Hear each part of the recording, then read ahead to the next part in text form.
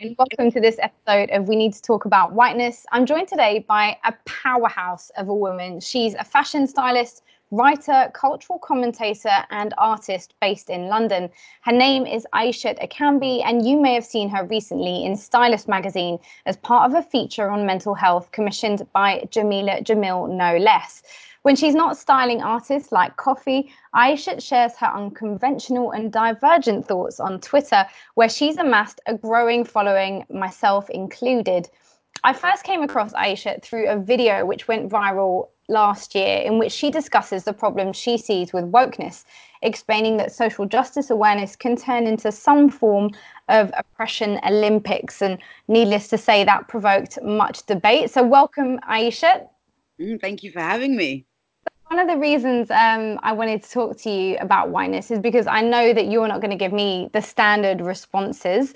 So first off, thanks for joining the podcast and being here to share your thoughts. For Of those course, who real haven't pleasure for seen the having me. video, yeah, no, thank you. For those who haven't seen the video, and obviously this is a spoiler alert because I know some people will go out and look for it afterwards. What is the problem with wokeness, Aisha? Um, well, it's almost where do you start? I mean, there are so many problems with wokeness, at least in my view. I think it's well intended, as most bad ideas tend to be. Predominantly, I have with wokeness is it's a very oversimplified notion issues that form social justice. I think it's a very simplified notion of people's existence, of people's ideas and beliefs. It's very us against them and tribal and polarized, and there's the censorship and there's the fragility, and it just goes on and on. And I think people just project bad faith. I think, and it's just, I just don't think it's helpful in most cases. And I get it because, I think we're all getting to a certain point in our lives or age, and social media allows us the opportunity to see oppression maybe up close, or at least maybe to name and articulate oppression for the first time. And I think that is very seductive, for one. And I think one, when learning something new, wants to parade it everywhere, irrespective of how destructive it can be. So I just think it's a very trendy, but ultimately unhelpful way of approaching complex issues. And I mean, the whiteness conversation does, I think, come really well in under the bracket of this whole wokeness movement. What would be your concerns, apart from, I presume, similar concerns to wokeness in general, with the way that whiteness is discussed? I mean, have you been around many conversations around the issue of whiteness? They're becoming much more common in the mainstream now. Yeah, if I'm honest, I try to avoid them when I can, but you can almost not help that anymore. So I am around discussions of whiteness. And again, they seem to me, well, whiteness, from what I understand from the way people talk about it, is, the kind of ideas that form white fragility, white privilege, and all of those sort of things make up whiteness. And I think if we're going to ask people, white people, whoever it may be actually, to reckon with ideas that are harmful, unhelpful, and counterproductive, then I don't know if framing whiteness in those terms is going to get people to listen. So for me, my critique would come from just from a straightforward helpfulness. How helpful are these ideas? And I think quite naturally, these framings tend to get people to shut down more than they do to open up. And for me, what I see within the whiteness discussion is people attributing traits and characteristics that plague all people as unique to white people. And for me, that almost makes them superior. It almost kind of affirms the superiority that we also try to denounce, that I find really unattractive. No, that's really interesting because I think one of the reasons that I started looking into the issue of whiteness was because of my own experience of navigating this whole area where when I wore a headscarf as a Muslim, I felt sort of excluded from whiteness. Suddenly I was kind of shoved out the back door, probably not completely, but definitely enough for me to recognize that I was no longer welcome in the house in the way that I had previously had been. And then obviously now, because I no longer wear one, suddenly being reintegrated into the house and then sort of being like, oh, hold on a second. I'm not really sure I want to be part of the clan here. I not sure I signed up for all of this. And also at the same time being aware that obviously with it comes all these layers of privilege, that as much as I might be seeking to distance myself from aspects of whiteness which I find deeply problematic, I'm at the same time unable to escape the reality that I'm still benefiting from it. So that's sort of why I wanted to get into the conversation. But I hear the critiques that you bring to it. I'm wondering whether you are concerned at all about something that a few people have raised around kind of the performative aspect of wokeness, which I think applies a lot to whiteness too. So that, do white people's admissions of racial guilt or racial privilege basically become a sort of process of absolution, like, oh, now I've recognized it, I'm no longer racist, I'm no longer problematic in my behaviors. And so some critics of the whiteness movement, if you want to call it that, or whiteness studies, say, well, actually it just basically serves to consolidate forms of privilege. What do you think about that?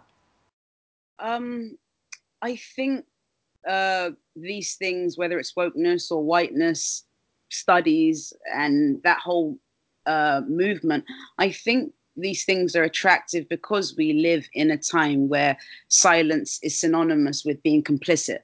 And if you don't speak out on certain issues, then you can easily be accused of not caring about poor people, for example.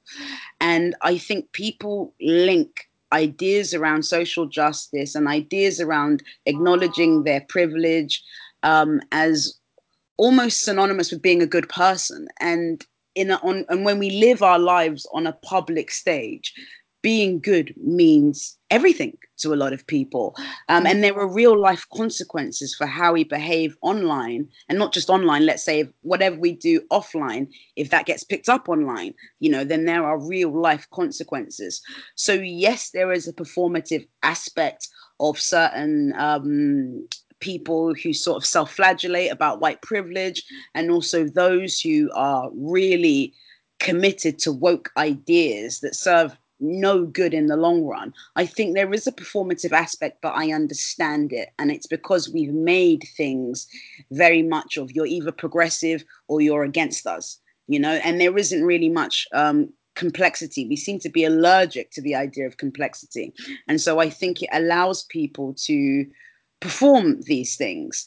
For me, when it comes to, sorry, because you said something about the critique that people have about white people sort of acknowledging their privilege. So I think this is what I was going to say, is that a lot of what we call white privilege are just human rights. So let's say the idea that, which should be, which everybody should strive for. We should all be trying to allow everybody to enjoy in the best of human rights. I don't think these things are just a form of white privilege.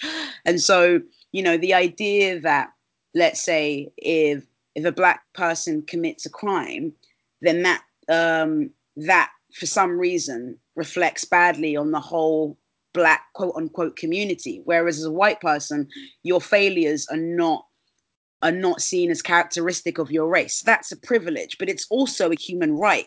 Shouldn't have to, what you do as an individual, Miriam, shouldn't have to represent the entire white community, And so I get white privilege, and I get the whole notion of privilege, because it's not just privilege anymore. I think we're all somewhat expected to acknowledge every privilege that we have. And that's the thing, it doesn't ever stop, who don't have arms and I have arms, or there are people, that may be a really bad way of framing actually, but there are people, let's say, who, I don't know, I think the point is, what I'm trying to say is that it doesn't stop because people will always have something that other people do not, you know? And so I So, don't know, we're meant to atone for that constantly. I mean, do you even think it is possible to atone, and is it desirable to seek to atone for forms of privilege that you do have? Because I do think that that is something that, you know, is very central to personally my interest in whiteness. It's like, well, if you acknowledge that actually being born into you know, a categorization, because that's all whiteness is. It's a, you know, you're born into a category that's been imbued with meaning and power, and you know, just as someone else has been born into a category imbued with different meaning and much lesser power relative to yours. And so is there not a responsibility when you recognize that to act to seek to rectify that? Um, well, I guess so. You know, I'm fairly passionate about people who don't have what I have, only because I believe that we all should have an equal opportunity in life. That doesn't necessarily lead to equal outcomes, but I believe that, you know, there's certain fundamental basics, you know, that a lot of the world does not have. That, let's say, me as someone living in the Western world gets to enjoy, or even gets to enjoy at the cost of other people. So I do think that we need to be aware of these things, whether we should feel, you know, guilty about things we don't have a choice in, you know, that we didn't ask for. I'm not so sure about that. And I'm not so sure how that will fare long term on someone's self esteem. Um, so I don't know if it's productive to feel guilty for these things, but I think we should acknowledge these things. And I think that's everyone. I mean, from my traveling, I can see that discrimination, at the very least, if you don't want to call it racism, is something everybody has. And I feel like we know this. We don't talk about it very much, or a lot, at least not as much as I think we should. But I think discrimination that others would call racism, it depends on whether you believe reverse racism exists or not, but we can at least call it discrimination based on other people's skin color or even shade. It exists all over the world. And so I do believe that if we do notice that we have prejudices or biases against a certain class of people, against sexualities and all the rest, I do think we owe it to ourselves, because if not, I don't know, we proudly declare our own stupidity, and that's just not good for anyone. I do think we owe it to ourselves and the people around us, because we never know who we're going to interact with. So I don't think having biases or prejudices are just helpful. So yes, I think we should acknowledge them, but I don't know about atoning for them. It's interesting hearing you talk about kind of when, you know, I think this is true for everyone. When you travel, you do see that obviously every society pretty much that I've been to, and it sounds like the same for you, you see obviously there are forms of prejudice and structural prejudice, which I would call racism, that manifest in different societies. But I had Professor Andrews on one of the earlier episodes, and he talked about the fact that that is true, but wherever you go, you know, in his words, black people are always bottom of the pile. Those were his words. And he said, you know, that he basically thinks that wherever you go, it's like the darker you are, the less privileges you have, the lighter you are, the more privileges you have. And so this idea of whiteness and white superiority isn't just a Eurocentric or American-centric, Western-centric idea. It's actually one that's had, you know, repercussions globally in terms of how societies are stratified. And so in that sense, I think he would say, and I probably don't want to speak for him actually, but from what I understood of what he said, that would mean that there's some level of responsibility to tackle the source, if you like, of that thinking, of the heart of white superiority and white supremacy, which you know, most people would probably argue is Europe, since much of that was then exported to America, which then ran off and had its own brand, I think, and I do think we need to distinguish. But yeah, what's your sense with that? I mean, no, he's completely right. Wherever you do travel, it does seem to be that, you know, darker skinned people are treated or thought of as less, whether that's less beautiful or maybe of a lesser class. This is something I do recognize and realize. And I mean, it's something I'm always thinking about. I mean, I know the prevalent answer to this question, that is white supremacy, and it makes sense that I think that is. But I'm trying to think about something. Please, that's what we're here for.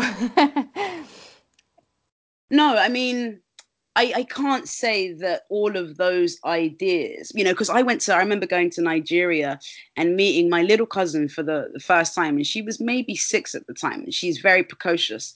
And I remember, so she speaks like crazily well and is just really articulate and just blew my mind.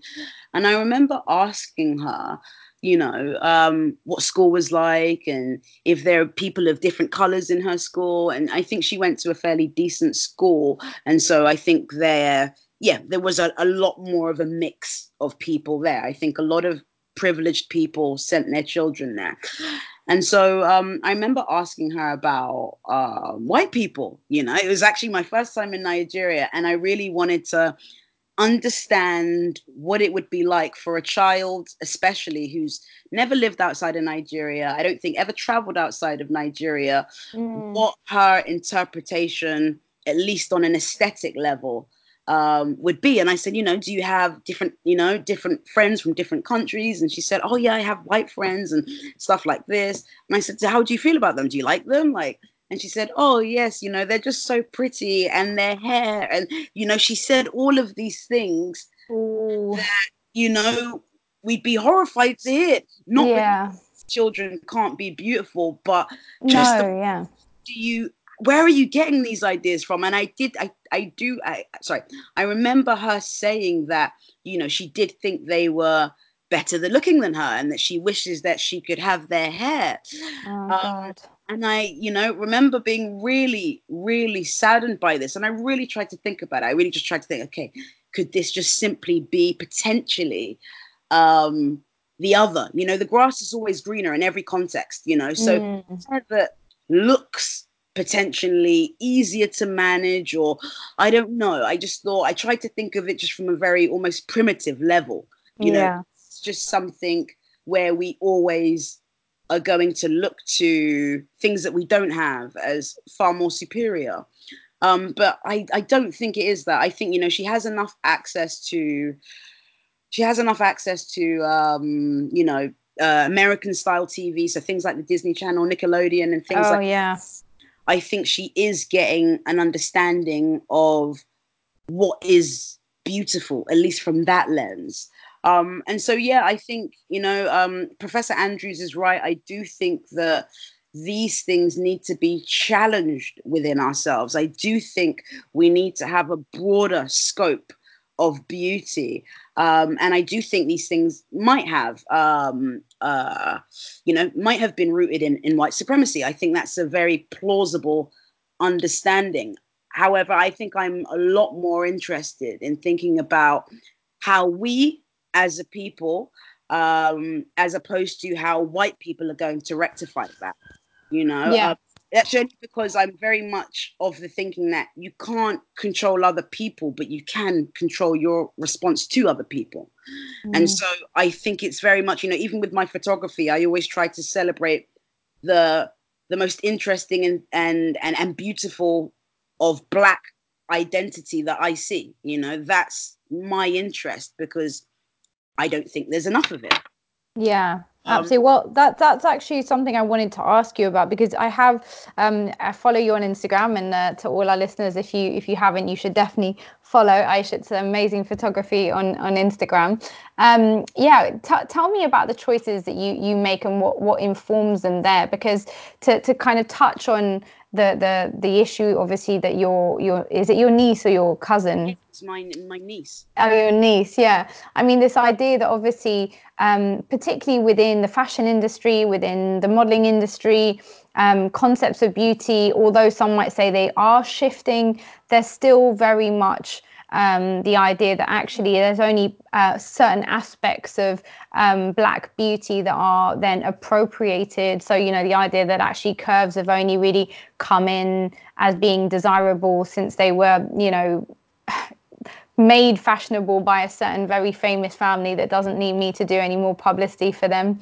But even within that, some people would say, and I've had Black female friends say to me, but where do we come up with the idea that curves is a Black thing? Because, you know, they're actually not curvy. And so they're like, well, hold on, isn't this also a form of mythology about Blackness, that all Black women are curvy? Right. That woman. Sorry? Because you're right, because I'm definitely not the curvaceous quote unquote Black woman that I don't know that we're meant to be. So yeah, I get what you're saying. So I'm just curious about, you know, your experience of the fashion industry. I mean, what does whiteness look like to you in the fashion industry, or how do you experience you know, all of these debates that are currently being had over the need to change the face and image and ideals of the industry?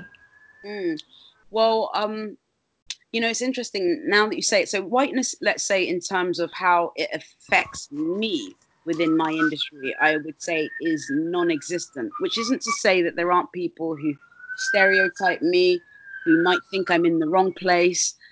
But I've just got to a point in my life where I can't allow that to seep through. So I would say on that level, it's not something I have to contend with very much. But in terms of beauty and ideals and just the sort of ideas that are often conveyed to women, especially, there is an ideal about what a beautiful woman is. And I think that I mainly work as a music fashion stylist. So my main work is with music artists, you know, and I work music videos and photo shoots and red carpet events and that type of thing. And I've often worked with a lot of the fit the rap crime parody. Sorry, you cut out briefly there. Sorry, say again. Okay. My work in music tends to be with those who are in the rap crime paradigm, at least when I'm working with UK artists. You know, I've worked with various others as well, but I've definitely worked with a lot of artists who are in rap and grime music. And there does to be an aesthetic that is, and not just actually grime, even in Afro beats, there does seem to be an aesthetic that people desire a lot more. And again, I think these ideas, and that's generally, let's say, someone who might be racially ambiguous or someone who resembles that family that we will not name. You know, it tends to be something in that, and I find it interesting because I often think to myself, you know, where does this come from? Yeah, where does it come from? And I think it comes from so many places. It comes from other music videos. It comes from a lot of famous people's ideas of what beauty is, because a lot of people look to celebrities as almost parental figures, at least in terms of how they, at least in terms of, you know, the own ideals that they learn from them and their own values that they get from these people. And so it does play itself out in those ways very much. Still, it's still a certain type of aesthetic that is quite conventional and routinely sort of hashed out, that people still find like the ultimate beauty. And what's happened recently is, because now there are women on Twitter, a lot of Black women on Twitter, who call this stuff out. So they watch music videos of some of their favorite artists or people whose music they enjoy, and they're not seeing representations of themselves, and they're calling it out. And so recently I was on a music video, and I remember the girls in the video were predominantly white, and there was this hurry and scuffle around management. They were like, we have to get some Black girls here. Can't start shooting until we get some Black girls in the video. We need some dark-skinned girls. And I'm just like, oh, wow. Like, I mean, this is a direct result from Twitter, and Instagram and all these things that people have said, like people have listened. I can't say that just because they were in the videos that they are seen as more desirable, but I think we've directly told people how we want to be advertised to, at the very least. Mm. People, yeah, sorry. Yeah, no, I'm just wondering how you feel about that, because I feel like the intersection of race and gender as well comes into it here, where it's like, well, the commodification of women's beauty, is a long-standing issue, as it is for feminists. And then it's like, well, as kind of issues around Black beauty come to the fore, is it a question of like now just, Black beauty now also simply being commodified? So it's like, okay, we haven't got enough girls in thongs in the front row of the music video, we now need to get a few Black girls in there as well because it's too many white girls? Or is there something to be said about how, if we're talking about redressing whiteness, maybe part of the whiteness includes the commodification of beauty? I don't know. It's something I think about a lot, because I think the whiteness for me is very much tied with capitalism and the idea of having to create hierarchies of human value in order to justify the exploitation of other people, because basically capitalism is a pyramid, right? So not everybody can be at the top. You need a load of people at the bottom that keep the wheels turning. And in order to justify the fact that there's a few billionaires at the top and a load of people who can't feed their families at the bottom, you have to create, some kind of ideological justification for that. And racism is a really good one, because it's just like, well, these are the superior, enlightened, democratic / human rights people who've propelled philosophy and, civilization. And then down there are the people with no history and therefore no meaning and no value, and therefore anything can be done to them. And so I wonder where women fit into that, because when I hear that, that, oh, we suddenly need to get some Black girls in the video, I'm thinking, is that a positive development? Is that whiteness really being challenged? I mean, for me, it's not what I would call a win, or um, it's not what I would rank as a form of progress. However, I understand why people need it. I often think a lot of these conversations around even representation sometimes, and again, it's all well intended, but I think sometimes we are fighting for our right to be commodified. Mm-hmm. Um, and to be, and I just don't know about that. I mean, I don't really watch music videos, considering that I do work on them. Yeah. But I mean, I often don't as well, because I mean, fair enough, I do like a lot of different styles of music, but I think I stopped watching music videos when I could predict what they were going to be. And I just didn't find it very interesting anymore. And so my thing often, where sometimes I see people on Twitter talking about, oh, we need different types of video girls, and we need, a leading girl to look like this. And I'm just kind of like, oh, what about if there were just no girls and there actually had to be a concept other than objectifying people? Mm-hmm. What Yeah. just actually, yeah, had a narrative that wasn't about anyone. Yeah. It Or was if women were there as people as right. opposed to decorations, You know what I mean? Like, what if that? And I think for me, that might be a more positive trend um, in music video depiction. But yeah, I mean, I think these are the things where I become critical, or at least cautious, of adopting certain language, of buying headfirst into these ideas, because what we're sometimes fighting for doesn't always seem clear to me. Are you still there? Sorry, I just had a Yeah, yeah, absolutely. Yeah, and I'm definitely still here. So, yeah, I mean, so what do you think we should be fighting for? Because I suppose the project of whiteness, as when I started the podcast and when I started the website, the idea for me was sort of realizing that a lot of people who are identified or would be identified as white around me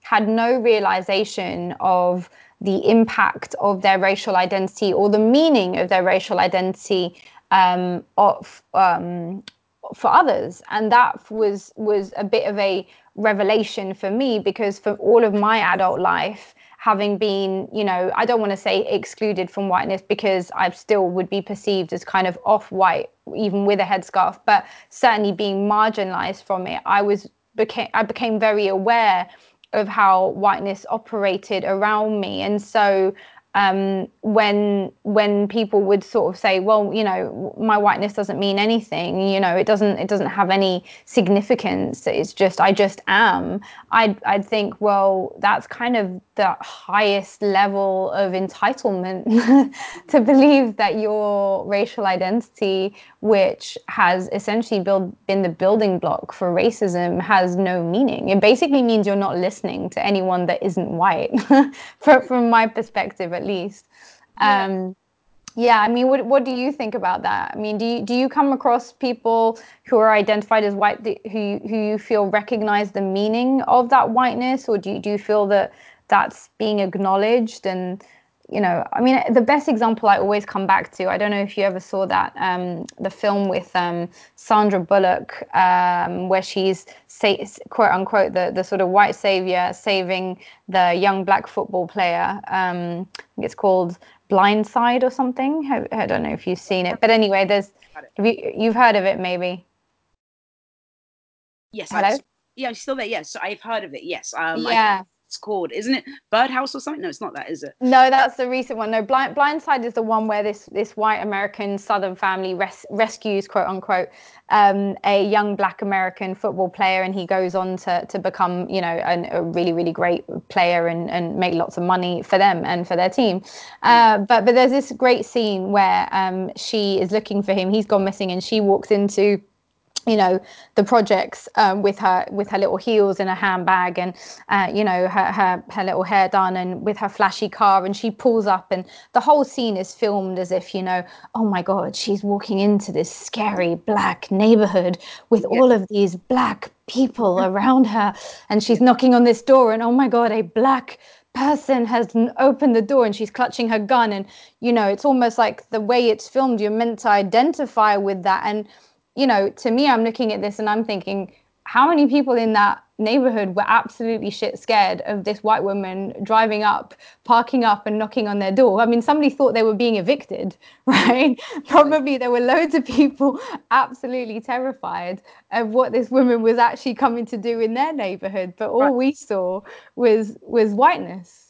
And so I'm just really interested in the extent to which you feel that kind of single perspective, because that's what whiteness is to me, is like this single myopic perspective on the world, continues to dominate, or do you feel that that is changing in any meaningful way? Well, I guess, you know, being in a creative environment through fashion styling, and you know, it's generally very far left, let's say, orientated, generally speaking. And I think social justice has become a lot more prevalent. And I think anybody who spends a significant time on the internet is starting to understand things surrounding gender, you know, which is another very complex and new kind of story. And I think people are understanding race narratives in ways that they've never understood before. So around me specifically, I do notice a lot of people who understand what it is, or what whiteness is, in the way that it's often spoken about.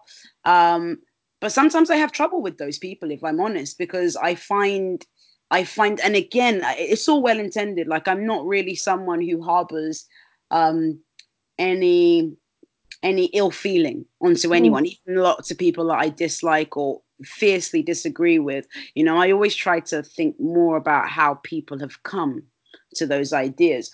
But, you know, I've had a white friend, a male once, who was very deeply entrenched in what I would call woke ideology. And maybe not just woke ideology, maybe that's not always fair, but he was very much around social justice lingo and just that way of thinking about the world. So let's say, you know, world is power structures, which, you know, it is in many ways, but power was all he saw. he's not the only one who kind of now thinks of interactions in that way. I mean, I was only speaking to a friend the other day, and he was saying, but this person has more power in the discussion. And I was like, but no, this was just a discussion between two people on the internet. You know, but this person has more power, and he knows he has more power. And I just thought that was really bizarre, because it really kind of assumes that everybody is entrenched in a certain belief system or in certain theories, which they're not. But anyway, this friend of mine, a male, white guy, who anytime he was speaking to me, he would always tell me about my oppression. You know, I would say that in quotes, my quote unquote oppression, he would love to tell me about, and he would love to tell me about all of the reasons why, you know, I am a victim, and how people like him benefit from people like me. And I just thought it was really patronizing. I thought it was really condescending. And I really strongly like disliked it, and to the point that we don't even speak anymore. And that's not that's not really me as a character. I mean, it takes a lot to annoy me. Well, actually, it doesn't take a lot to annoy me, but it's a lot for me to act on that annoyance, should I say? Yeah. And so, yeah, I think it's really hard, but then I get it again. I really had to think about his behavior, and a lot of it comes from, you know, because he was around a lot of black people. He dated black women, in fact. And I think this was because anytime I would say something, as you know, I don't always take the party line on many things. And so whenever I would say something about how I've grown up or my experience of the world, you know, he would always tell me that's not how it is. And then he would repeat a slogan to me. And you know it's a slogan when, you know, you've seen it tweeted 1,000 times in different variations, you know, like, and that's how I see a lot of the conversation. They become more like songs than statements, you know, like very much like lyrics. And so he was giving me these lyrics to things that I was saying, and I could tell that they came from, because he said he learned a lot from a black ex-girlfriend of his. And I could tell like he had, you know, her mouth, you know, in his brain. And I just found it really condescending. So I'm probably one of the rare people who almost like it to some degree when white people aren't entrenched in this type of thing, because that's the only time that I feel like I'm spoken to, as and maybe other people would largely argue and contest this with me, but it's the time when I feel like I'm spoken at as a human being, as opposed to through my lens of oppression. Yeah.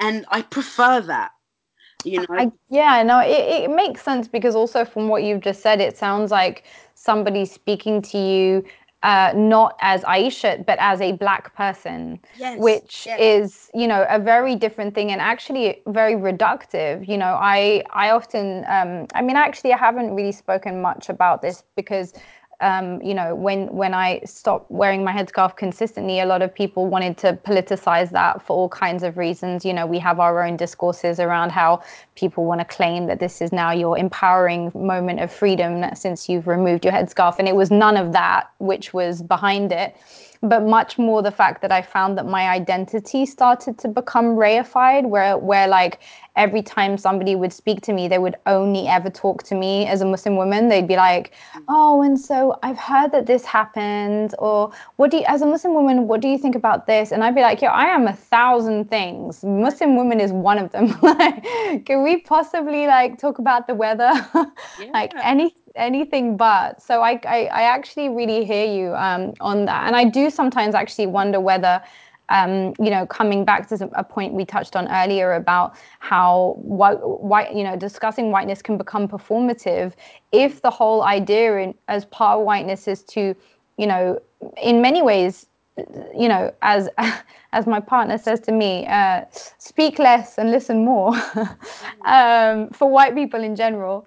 And then maybe it is about sort of actually in that case not speaking over your experience because he thinks he understands it, when actually, you know, you might understand one person's experience of the world. That doesn't mean you're entitled to generalize over all of them.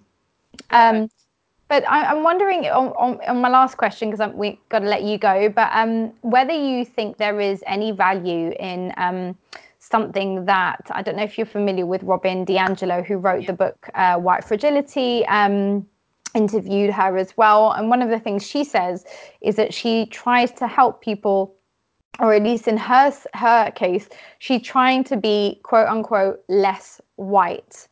And I'm just wondering, A, whether you think white people can ever become less white, and whether that is a desirable goal, and who gets to decide if you've become less white?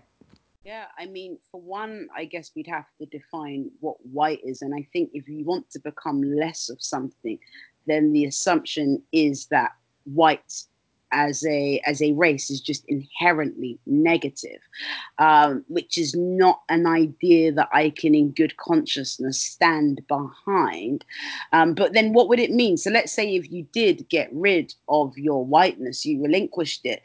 Does this, I don't know, take people out of poverty? Does this stop crime? Does this, I don't know, does this make up for a certain history? I mean, I don't know what it would mean to become less white, unless we're saying that white is automatically ignorant, bigoted, and the rest. Um, I don't know what that means. I would say, in general, that I think we can all be somewhat less attached to our race as an identity, in the sense, and when I mean our race as an identity, I think it's very easy to get caught up in essentializing characteristics, or essentializing our race and our gender. So a woman does this, a black person does this, a white woman does that, or being black as being the most central part of your identity, which it's not for me. It's a socially constructed reality, the Yeah. to my pigmentation or whatever. But that, beyond that, I don't know. Maybe apart from the fact that, because I am black, I'm interested in these discussions, and I have been following where the black mainstream narrative has been going. But I'd like to also think that even if I wasn't black, any form, because there are things that I'm not affected by. I'm quite interested in the gender discussion. Although, yeah, I don't look at it the way maybe a lot of other people will look at it, or the way we're meant to look at it. But I'm interested in these things because this is how my fellow people on earth are living with me. And so I don't know. I think people should try to see the any biases that they might have and how that may play out. In fact, I think we all have biases, but how do we act on those? Those are the things I think we need to remedy within ourselves. But to me, feels like something that I don't know,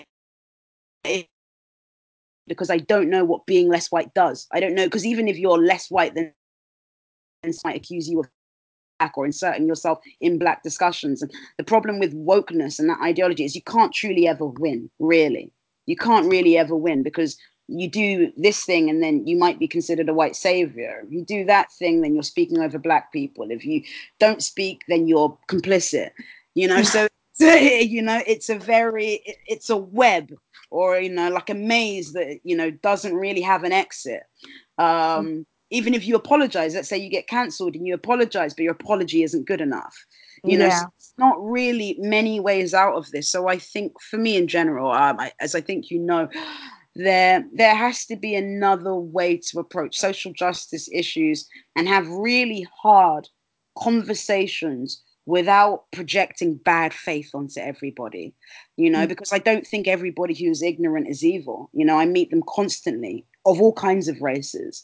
And I don't think that means that, yeah, I don't think it means that they're evil. Maybe stupid, in Mm. that department, but I don't think it means that they're evil. And I think we need to embrace complexity. And so, in regards, sorry to go back to it, I just kind of went all over the place, but No, no, yeah, please. to go back to whether we can be less white, I think the question for me is whether we can embrace complexity. But it doesn't seem to be something we can do very easily right now.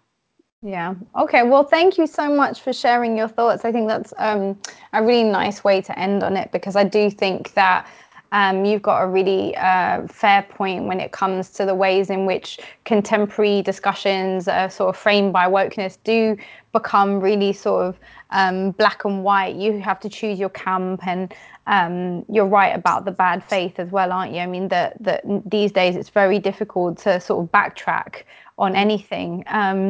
Which I'm not surprised so many people struggle with, depression and anxiety, because I'm thinking, well, you're scared to say anything because you might end up being cancelled, but we're all just learning, aren't we? And there's not a lot of scope for learning from your mistakes, I think, at least not publicly. So well, thank you for sharing all your thoughts with us, and I hope we'll get you back in the very near future. Thanks very much to Aishat, and thank you all for listening.